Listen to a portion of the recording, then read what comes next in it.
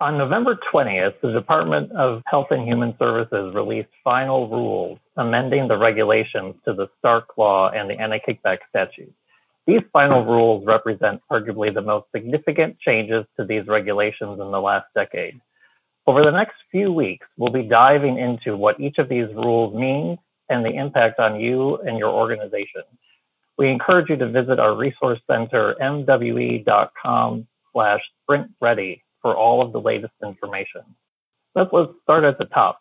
HHS stated its main purpose behind the sprint was to remove barriers to transitioning from a fee-for-service payment system to a value-based payment system. Monica, what do the final rules do to remove those barriers? Thanks, Tony. CMS and OIG did go, in fact, to finalize their proposal to create 3 separate Stark exceptions and 3 separate AKS safe harbors for value-based arrangements, all of which center around different organizations forming what's known as a value-based enterprise, or a VBE. And this VBE is supposed to coordinate the activities of VBE participants towards a goal of achieving certain identified value-based purposes. While these rules demonstrate a clear desire to afford the health industry the ability to implement arrangements that will in fact move towards a value-based system, the balancing of this interest against program integrity concerns resulted in what are fairly detailed definitions and regulatory requirements for all of these exceptions and safe harbors. The 6 exceptions and safe harbor requirements vary depending upon the amount of risk the VBE participant assumes, either full risk for the care provided to a targeted patient population, some level of risk, or no risk. Changes from the proposed rule to the final rule that were actually favorable to providers in the healthcare community did result in several portions of the rules becoming more favorable. So, for example, in the full risk exception, CMS extended the pre-risk period from 6 months as proposed to 12 months in response to comments from the industry. And in the meaningful downside financial risk exception, requires the physician be responsible to pay or forego no less than 10%, rather than paying 25% as proposed of the value of the remuneration that the physician receives under the value-based arrangement. So while the format of the exceptions and safe harbors was predominantly accepted in the final rules, there were some favorable changes, modifications that CMS and OIG took into account as a result of comments that were received. And while CMS and OIG did coordinate in their rulemaking to create rules that use the same defined terms, the exceptions and safe harbors have some important differences. For example, the Stark exceptions permit providing monetary and in-kind remuneration to VBE participants and do not exclude any type of entities from participating in a value-based enterprise.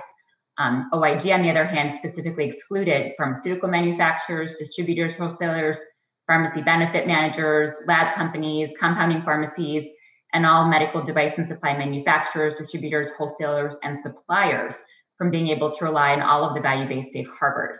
OIG's no risk safe harbor also only protects in-kind remuneration, and recipients must contribute at least 15% of the offer's cost of fair market value of their remuneration. So obviously some key differences, and there's certainly many more that we haven't specifically flagged here for you. While commentators did request alignment, OIG noted that complete alignment just simply isn't feasible, given the broad range of conduct that implicates the AKS, and that safe harbor conditions are designed to ensure that protected arrangements are not disguised kickback schemes. The differences between the Stark exceptions and the AKS safe harbors, as well as the complexity of all of the various requirements, make it difficult to see how these rules will rapidly accelerate the transition to value-based payments. Organizations will certainly need time to fully digest the rules and determine whether it makes sense from a business perspective to embark on arrangements that rely on them, especially those that involve risk sharing for patient populations.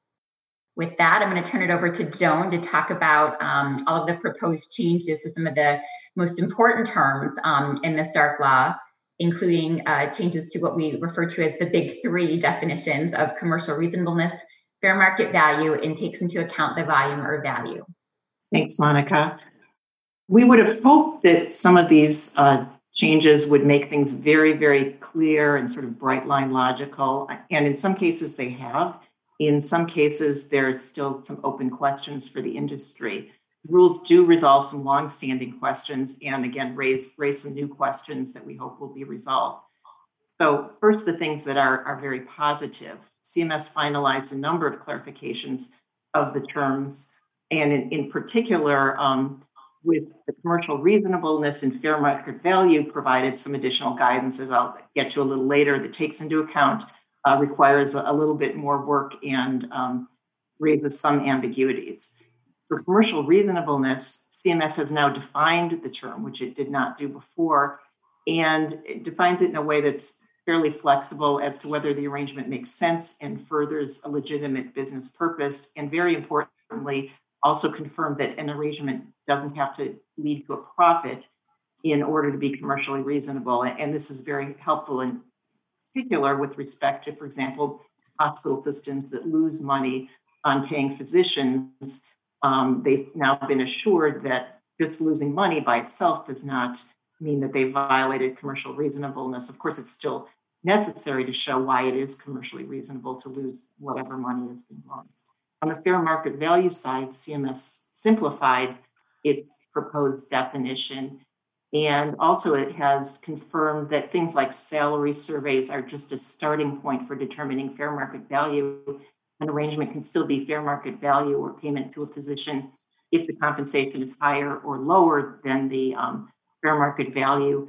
Importantly, I think CMS also removed the concept of something being fair market value, and if it doesn't take into account the volume or value of referrals. CMS has really separated fair market value and takes into account.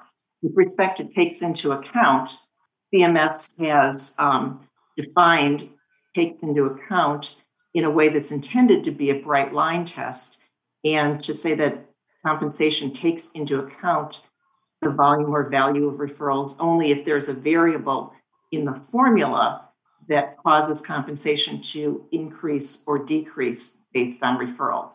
CMS also confirmed its view that if compensation is solely based on personally performed professional services, then it does not take into account the volume or value of referrals. For example, a WRVU rate is for professional services. If the WRVU rate is fair market value for the personally performed services, you don't have a take into account issue. One place where the rules raise some new issues is that CMS left the existing unit-based special rules in the regulations, but says in the preamble that the special rules won't really have unit-based compensation, don't have any effect after the effective date of the rules. And this is where one place, I know we're not citing regulations here, but if you look at 411.354, D2 and 3 are the unit-based rules, D5 and 6 are the new takes into account. In the preamble, CMS seems to make clear that the unit-based rules in effect go away after the effective date, and instead you look at the new takes into account definitions in D5 and 6, but there are cross-references there that can make it confusing, and it would be nice to get some additional clarification from CMS. In addition, CMS made significant changes to the indirect compensation arrangements definition, proposing a new definition that wasn't covered in the proposed rule. The definition incorporates into the definition a sort of takes into account concept, and as a result, a lot of arrangements that were indirect compensation arrangements before and then had to be looked at under the indirect compensation exception now won't be indirect compensation arrangements at all. One remaining question is whether one ramification that perhaps was not intended is that it appears that if there is an indirect arrangement where a physician is not paid fair market value and it's a fixed non-fair market value payment, it appears that's not either a direct or indirect compensation arrangement, so it would no longer be regulated by the Stark law. So in summary, these changes are going to have pretty far-reaching impacts on existing physician compensation arrangements.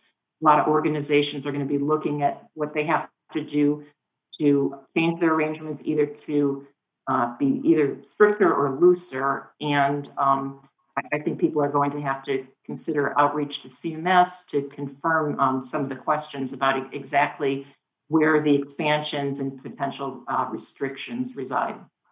Next, I'm going to turn it over to Nick. What other regulatory modifications and clarifications has CMS made that will have a direct impact in the immediate future? And how about the long term? Well, thanks, Joan.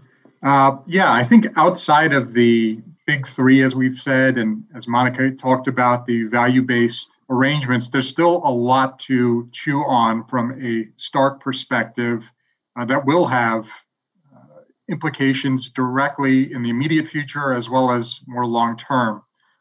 Specifically, CMS has made a number of modifications that in totem relieve the compliance regulatory burden of the Stark law, especially from a quote unquote, technical non-compliance standpoint. Of course, the Stark law is all technical because it's strict liability, but we're talking about some of those more nitpicky issues that have bedeviled entities, such as the signature requirements, the writing requirements, and those types of things.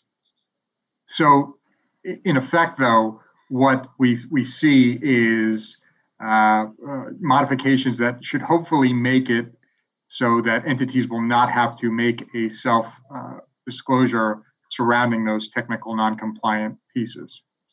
Changes that kind of fall into this bucket include clarification surrounding the set in advance requirement and that it's not required to be in writing. In fact, CMS confirmed that that is a deeming provision, that if compensation is in writing, it will be deemed to be set in advance. CMS also expanded the grace period for obtaining signatures. It also allows for or clarified its policy surrounding modifications to compensation terms in arrangements. It also promulgated a new limited remuneration exception that I think will be very helpful to entities that are kind of entering into arrangements with physicians at a last minute or in circumstances where they haven't had time to kind of create a formal document. They've also limited the definition of DHS to make clear that inpatient hospital services are only DHS if the furnishing of the service is going to affect the amount of Medicare payment under the inpatient payment systems for different hospital facilities, not just IPPS, but also rehabilitation facilities, inpatient psychiatric facilities, and long-term care hospitals. Also importantly, CMS has provided some additional clarification surrounding the period of disallowance and changes to that period of disallowance that allow entities to cure live arrangements, but also retroactively reconcile arrangements that may have ended and were non-compliant within 90 days, assuming certain facts are present there. So what I think is most important, a takeaway with regard to these changes, is that a lot of these proposals kind of all work together and allow parties to almost ride a wave into compliance. So, for instance, let's take a hospital that has put in place a last-minute call coverage agreement that's not going to meet any of the compensation exceptions because, for instance, it's not in writing and the compensation cannot be shown to be set in advance. Well, parties could now, once these rules are finalized, first rely on the limited remuneration exception to protect the arrangement that may not have all those elements required to satisfy another compensation exception. CMS had proposed to include up to $3,500 in the proposed rule for this limited remuneration exception per year. That's going to be adjusted for inflation. But CMS actually went a step further and upped that to $5,000 adjusted for inflation each year. So it should have increased utility. So hospital, going back to the hypothetical, could start by relying on that limited remuneration exception to cover the call coverage agreement. And then over time, the parties may be able to cobble together enough data to rely on a PSA, the personal services arrangement exception, or the fair market value exception. And even if those are not, perhaps they don't have a writing or signature present, the parties could then avail themselves of the special rules that are being finalized for writings and signature requirements that after 90 days, they will hopefully have what would amount to a collection of documents that would satisfy all relevant requirements of an exception, or alternatively be able to sign a formal contract. So in essence, all these different elements working together will hopefully allow parties to not have a non-compliant issue when it comes to some of these more technical requirements of the Stark Law. And then let's move and say that the same hospital's accounting department had a foot fault and has been paying this physician that's providing call coverage arrangements the wrong amount that doesn't represent fair market value. Well, CMS has now said that you can cure a live arrangement and fix those amounts by moving it back to what is outlined in the actual contract. And CMS in the final rule has said that even if an arrangement has ended, so long as those payments are reconciled within 90 days of the arrangement's expiration, the parties may still not have an instance of non-compliance. So I think in the short term, these are just really important and helpful changes to the industry and should make a big impact on these technical violations. I think over the longer term, the one policy that sticks out to me is related to physician group practices, and that they will need to look at potentially changing their profit share distributions based on the finalized rule. The finalized rule does make clear that group practices may not use DHS-specific pods for purposes of distributing DHS profits. And this is a very common practice for specialty groups, CMS is saying you cannot be breaking those DHS services by type, such as an imaging pod, a lab pod. You have to pull all the DHS of at least 5 physicians together to satisfy that definition of overall profits. And so this will have a big impact. However, it's important to note that CMS clarified a group practice can utilize different distribution methodologies to distribute shares of overall profits from all DHS of each of its components, that is consisting of at least 5 physicians, of course, provided that the compensation is not directly related to the volume or value of that physician's referrals, and the same methodology is going to be used for all the physicians that are in that component of at least 5 physicians. Importantly, CMS has delayed the effective date of this portion of the final rule to January 1st, 2022. So groups have an opportunity to change their methodologies, and this will not be taking effect as other elements of the final rule will. So groups have a little bit more time to fix their profit share distribution methodologies rather than rush to change things immediately with the turn of the new year coming.